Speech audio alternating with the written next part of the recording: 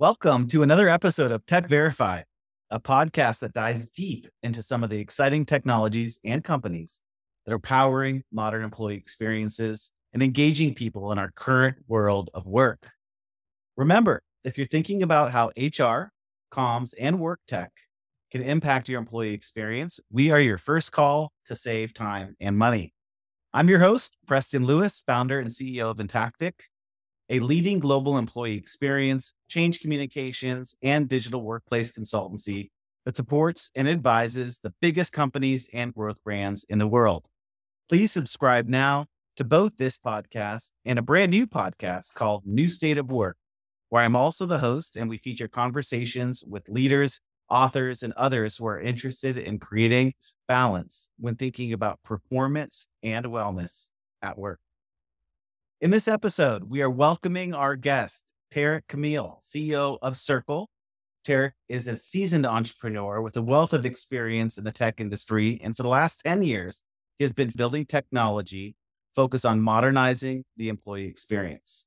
He founded Cerkl and the broadcast platform with a mission to help companies communicate with their employees more effectively.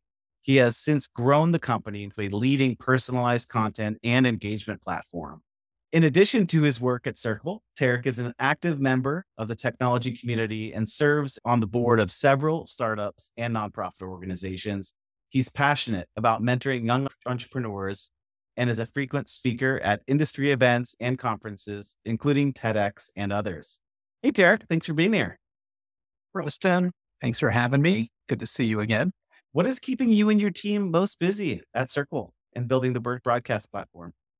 That's might rephrase that to what's not keeping us busy, because that's a much shorter list. It has been a tumultuous time in the world of employee communication, employee experience. So I think back to 2019 feels like decades ago, given what has transpired. So by compare and contrast, I think of office Monday through Friday, 9 to 5, everybody's got a place to work. Everyone's got an office and all of that. And how quickly that changed, March of 2020. So COVID obviously led to rapid acceleration in terms of the workplace environment, hybrid work, remote work, the need to communicate quickly, fluidly with your higher organization or cohorts within your organization. The massive, I think, positive that came out of COVID was it really stressed communication infrastructure in a way that it has never been stressed before. That obviously is keeping us up, making sure that communicators have the tools and technology so they're never caught in that situation again. So that's number one. Number two is thinking about the new world of work, which is people work from home sometimes. They've got digital nomads. You've got some people in the office, some people not. So how do you make everyone feel included without overwhelming? That's a huge topic. That's top of mind for us. That led quickly into the Great Resignation. And when people think about why do people leave companies, a lot of it is because they don't feel engaged, that organization. So how do you scale engagement? Top of mind. And then that has taken us, as if that weren't enough, that has taken us into the world of quiet quitting, which is even more costly to an organization to have a resource that you think is producing and happy and they're really checked out. So how do we as an organization and how do we as a platform help communicators in all of those different scenarios? That is what we think about. For me, it's 25 hours a day of thinking about these problems. And we didn't really talk about it. My background is technical engineering. I love problems, and there is no shortage of problems in the communications industry right now. I remember when we first met, one of the things that I was most interested in that I learned very quickly is that there was a very strong message when I was learning about Cerkl, that the play was building technology that truly created a more consumer-like employee experience. And the specific example was, look, we are now unconsciously expecting content to come to us that's relevant. So the pitch was, and I think still is, correct me if I'm wrong, is how do we build a Netflix experience in the context of content for people at work? Is that still the case? And that's the question within that is, let's back way up. When you started solving for this problem that you love so much, tell us a little bit more about the founding story of the company, and was the problem or challenge, if you will, framed that way? Yes, I didn't know where this would lead, but where this all began was little old Cincinnati, Ohio. And I love education. I was serving on my children's school board in Cincinnati, little suburb in Cincinnati. And as a technologist sitting on a public school board, opportunity everywhere. We could make that better. We could make this better. But the thing that really caught my attention was I don't know if I'm normal about anything, but I certainly don't know about normal when it comes to what you remember when you were in elementary school or middle school. So for me, it was assemblies, it was field trips, it was speakers that were brought in, things that were out of the norm. And I still remember them to this day. And I started to see what's happened with education, at least in public education, has been so watered down, teach to the test. And they don't really have time and room and opportunity to bring in these extracurricular activities and opportunities. And you never know what might spark a kid to say, wow, that's really interesting. I didn't know that existed. I want to do that when I get older. And so that's what drove all of this.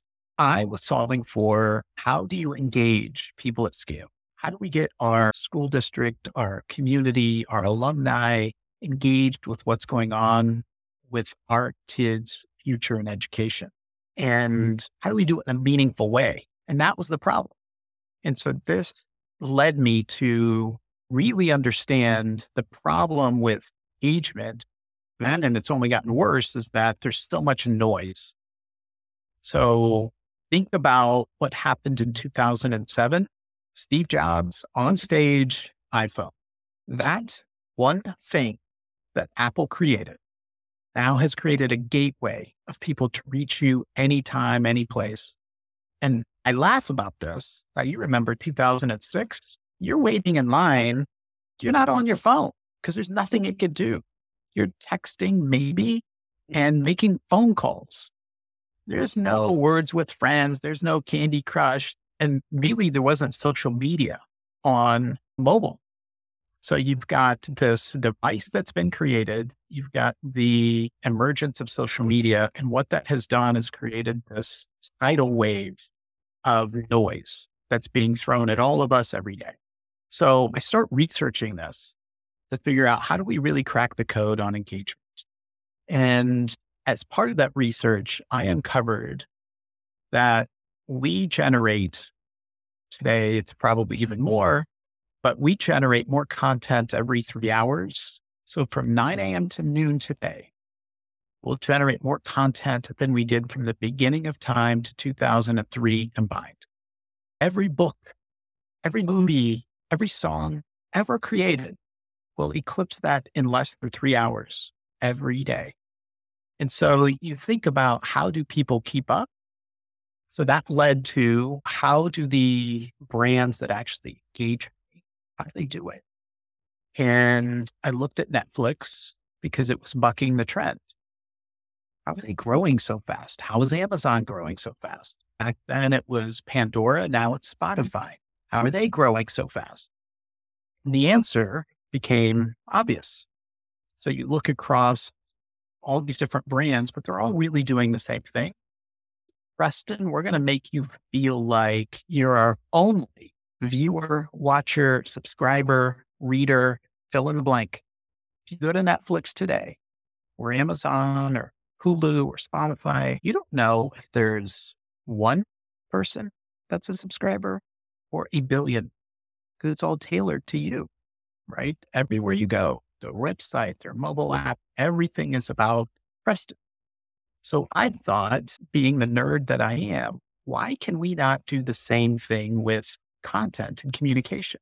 Why can we not tailor what is sent to each of our parents in this school district based on what they actually care about, not what we as a school district think they want to see or read or hear? And so that's what I solved for. So in my mind, let's apply machine learning principles. Let's apply AI. And this is 10 years ago, 10 years before ChatGPT and all this other stuff. Yeah, this is the right thing to do. And now we can engage at scale.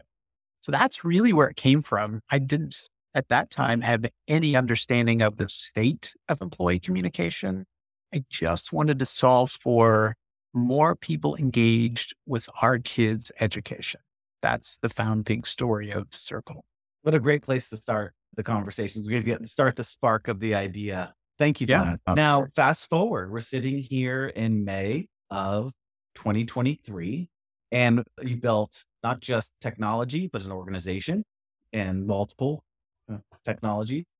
What are you most proud of today, sir? I think I'm an entrepreneur. I love building businesses. And one of the things that I feel like leads to success is not thinking about making money. It is thinking maniacally about creating value. Preston, I don't have many skills and I'm not that smart, but what I do like to do is listen and learn. I think I have a high degree of empathy. So when I hear communicators complaining about something, I wish this was easier, or why can't we do X? It is the ability to listen to them, synthesize what they are saying, and then translate that into tools and tech that will actually drive value. My goal with any business is I want people to love it so much that the value is undeniable. Wait to write a check, which is how I feel about Amazon Prime, for example. That's the best $120 you could spend. I look forward to it. There's so much value they give you. And so I feel like if that is the focus, just create value for these people, they will love you and they will be your customer forever. It's not about making short-term transactional decisions. It is about building a long-term relationship. For me, it is, and what I take the most pride in, is the ability for us to listen to them and really understand. And then how can we take their pain and turn it into an opportunity that not just helps them, but helps all communicators? So I think it is that fundamental ethos that drives the company of maniacal value creation. So let's build on that. Once you and team, of course, have illustrated, and obviously are constantly illustrating what value could be or look like to communicators, how to solve for those problems, create value. What is important for leaders and communicators to know about Cerkl and to know about your company in terms of how you're solving for those challenges? Yeah, great question. So I think for us, what we've seen is there has been the evolution of internal communication. If you go back and you think way back, it was a memo, right? This envelope that was passed around desk to desk with a memo in it. And you have to sign your name that you'd seen this. This is how we used to communicate. I'm not joking. And then email came onto the scene. And it follows basically the same pattern of this thing. So you sign your name, I've seen it, whatever. And then a little bit later, we added an intranet, the concept of an intranet. This is the late 90s, early 2000s, an intranet shows up. And then you've got really early collaboration. So you've got Skype, you've got Yammer, you've got all these different things, which eventually has, I think, really produced a couple of leaders, Slack and Teams. And then you've got some organizations that need additional. They might need digital signage. Maybe they need a mobile app because they're in healthcare, manufacturing, retail. Don't really have any other way to communicate to that type of employee. So what has evolved over time is most organizations look very similar. 100% use email.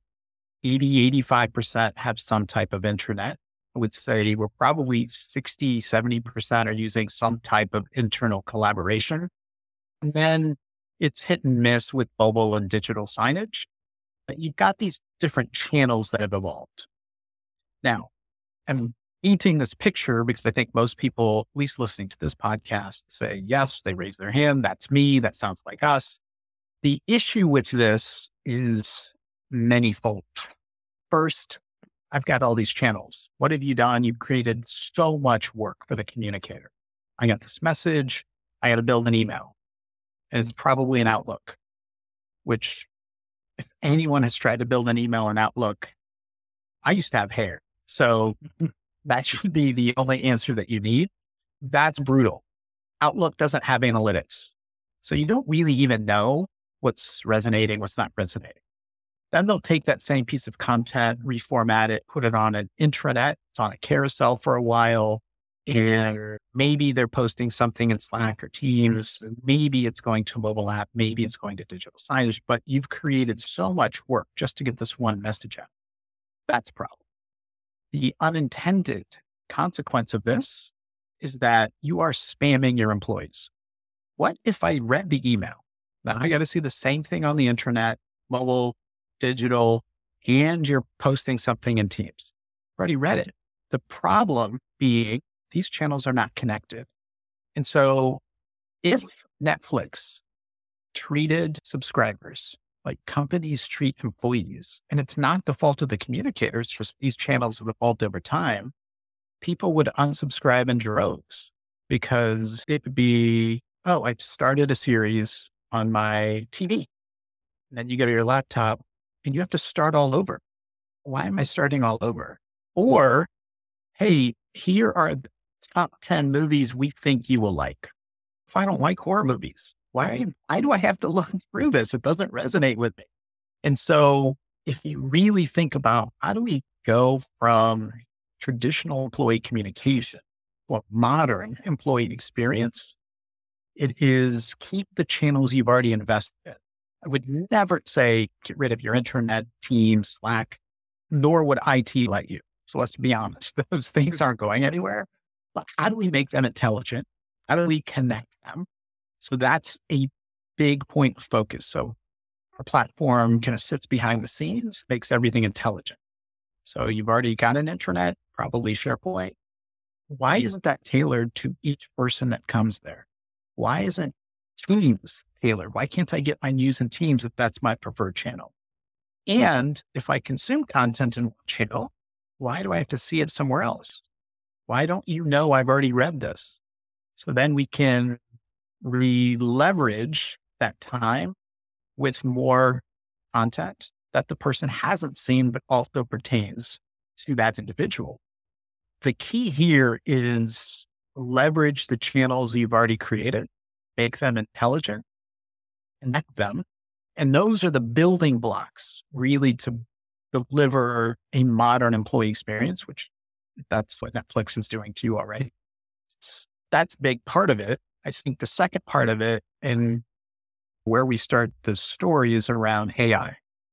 So we talk about engagement at scale, which again, quiet quitting, great resignation, remote work. How do you really engage people at scale? We have to learn about their individual interests. We have to learn that Preston is always engaging with content around community service. That's important to him. So when we have future content around community service, actually much higher priority to Preston, no matter where he goes, because that matters to him. Now, let me pause. And if there are communicators listening to this podcast, they are screaming at me saying, but what if I need them to know something? This is not Netflix. Netflix is all marketing and optional. Get it. And it's a really great point that is valid. This differs dramatically from a marketing exercise because this is corporate communication. People can die. They could lose their jobs if they're not seeing what we need them to see, right? You miss open enrollment deadline Who's going to suffer? Your family, right? So this is not, I just happened to miss a series on Netflix. There are consequences. So one of the things that we thought about broadcast is how do we ensure what the communicators need each person to see is actually seen? How do we maximize the reach of the content they're creating and ensure that content is seen across all channels without creating any more work? So that is the key to engagement, with a huge caveat of it can never trump what the company needs their people to see. So a lot there, that was a lot, but fundamentally that's kind of 10 years of learning in 4 minutes. When we often work with all sizes of organizations, definitely large organizations that have communicators all over the world. Oftentimes there's people responsible for communications formally or informally in lots of places, especially, of course, bigger companies. I think it's fair to say that all technology, when thinking about technology, organizations need to look inside first and look at what are the skills and capabilities of our team? What is the scope of the work? How does it align, of course, with our business priorities, our spend, our budgets, our bandwidth? What do you look for in organizations that you feel may be a good fit for the technology that you're selling? I knew you were going to ask me this question. I'm not sure I still have a good answer for you because everyone needs it. There are so many metrics of how companies with engaged, informed workforces outperform their peers. So we know the data is there. It's the same as, hey, we know the data is there about getting cardio 3 times a week. It's clear. You cannot argue with this, but people still don't do it. And so for me, I think about the companies that really understand the value of their workforce, that it's an asset, not an expense. There is no business without your people. And we want to invest in them to attract great people, to retain great people, to make sure they understand all the amazing things we're doing as an organization to support them. And it's the right thing to do, right? So it's going to increase productivity and all these other key metrics. I would guess my answer to that question would be the same answer I gave my kids. So when they start interviewing for jobs, you get to the end of the interview and so they always ask, Preston, do you have any questions for us? I always recommend you ask at least this one question. And that one question goes something like this. So I'm being interviewed and I say, yes, I do have a question for you. How do you think your CEO would respond to the following? Rank these 3 things in order of importance: your customers, your product or your service, or your employees. What do you think your CEO would say is the most important part of this business? Any company that doesn't say their people, you don't want to be there. Is customers, product, service, none of that exists without your people. And so for us, we have customers in all shapes and sizes, all industries, globally. So there's no common link. They're not all big. They're not all small. They're not all tech. They're not all healthcare, rate of manufacturing. They're not all white collar, blue collar. There's nothing in common other than they care about their people. So they all need it. I would just say for me, it's a lot easier to show this to people that already understand employees are our biggest asset, which is a wishy-washy answer, but it's the truth. And it can sometimes be an uphill battle. A lot of the work we do is helping leaders, communicators build a business case to invest in technology, to demonstrate that it's also walk, not just talk. Yeah. We talk about the value of employees, at least the perception of the value in the particular leaders' minds. Having said all of that, there's lots of different things to consider when building that business case. I'm going to move to another really important question, because one of the things that we also know to be true when organizations are thinking about bringing new technology into their stack to modernize the employee experience is we also need to think about where that platform is heading next. as technology platforms continue to evolve, including the tech that you're building at Cerkl? What's coming next? We're riding this wave as we speak with more awareness and understanding of the impact of AI technology, machine learning. It's becoming more clear to more people. Therefore, I think that value equation is starting to shift and we have momentum there, whether in the context of AI or not. What are you building next? And what do you think would be helpful for people to know? The good news for us is that we were on that AI bandwagon for years and years. And so for us, it isn't necessarily about adding that spin. It's just core to us. It's foundational to us. I think now this is as a technologist, I think the acceleration around generative AI, really ChatGPT, that's probably the most popular that people know of. I can't remember any time in recent history that we've seen something accelerate so quickly. Went from nothing to how could we live without this? I think within organizations specifically, the future is still uncertain. And why I say that is we understand how big organizations work and think, and they're very cautious, especially with new technology. So you're starting to see things like Microsoft just bundle ChatGPT functionality into Office and Bing and Edge, their browser. And within a corporate environment, that may or may not work. So there's so much security. They're so data conscious. You don't know what people are typing in there thinking it's innocuous and that this thing is using it to learn. Could it then share with another company what you just typed in? Hey, ChatGPT, I need you to write a memo about laying off 10% of our workforce. Holy cow. If your security people knew that you were putting that in as a prompt, that's a huge red flag. I think they'll get through all of this. I think just like anything else, I think the benefits outweigh the costs. So we use AI in a very different way, which is around this learning. Very similar to what Netflix has been doing, Hulu's been doing, but we're not using it in the kind of chat GPT context yet. So we're going to let that play out. I think that will introduce hurdles for the adoption of technology that it's already hard enough. We don't want to put more friction into the process. So for us, we're thinking more, how do we integrate more seamlessly? How do we reduce total cost of ownership? How do we get IT and not have to maintain anything? So no code integration with your existing channels and systems. Why should something take 3 to 6 months to launch? What if we could make it 3 to 6 weeks? What if, and most organizations are structured this way, you go out and you pay the price tag for a piece of software, and then IT is probably charging you for their time to do the work of integration, maintenance, support. So that's, you got to pay for as well. So what if we can reduce that? And IT doesn't want to do this work anyway. So how do we make the adoption of technology much, much easier?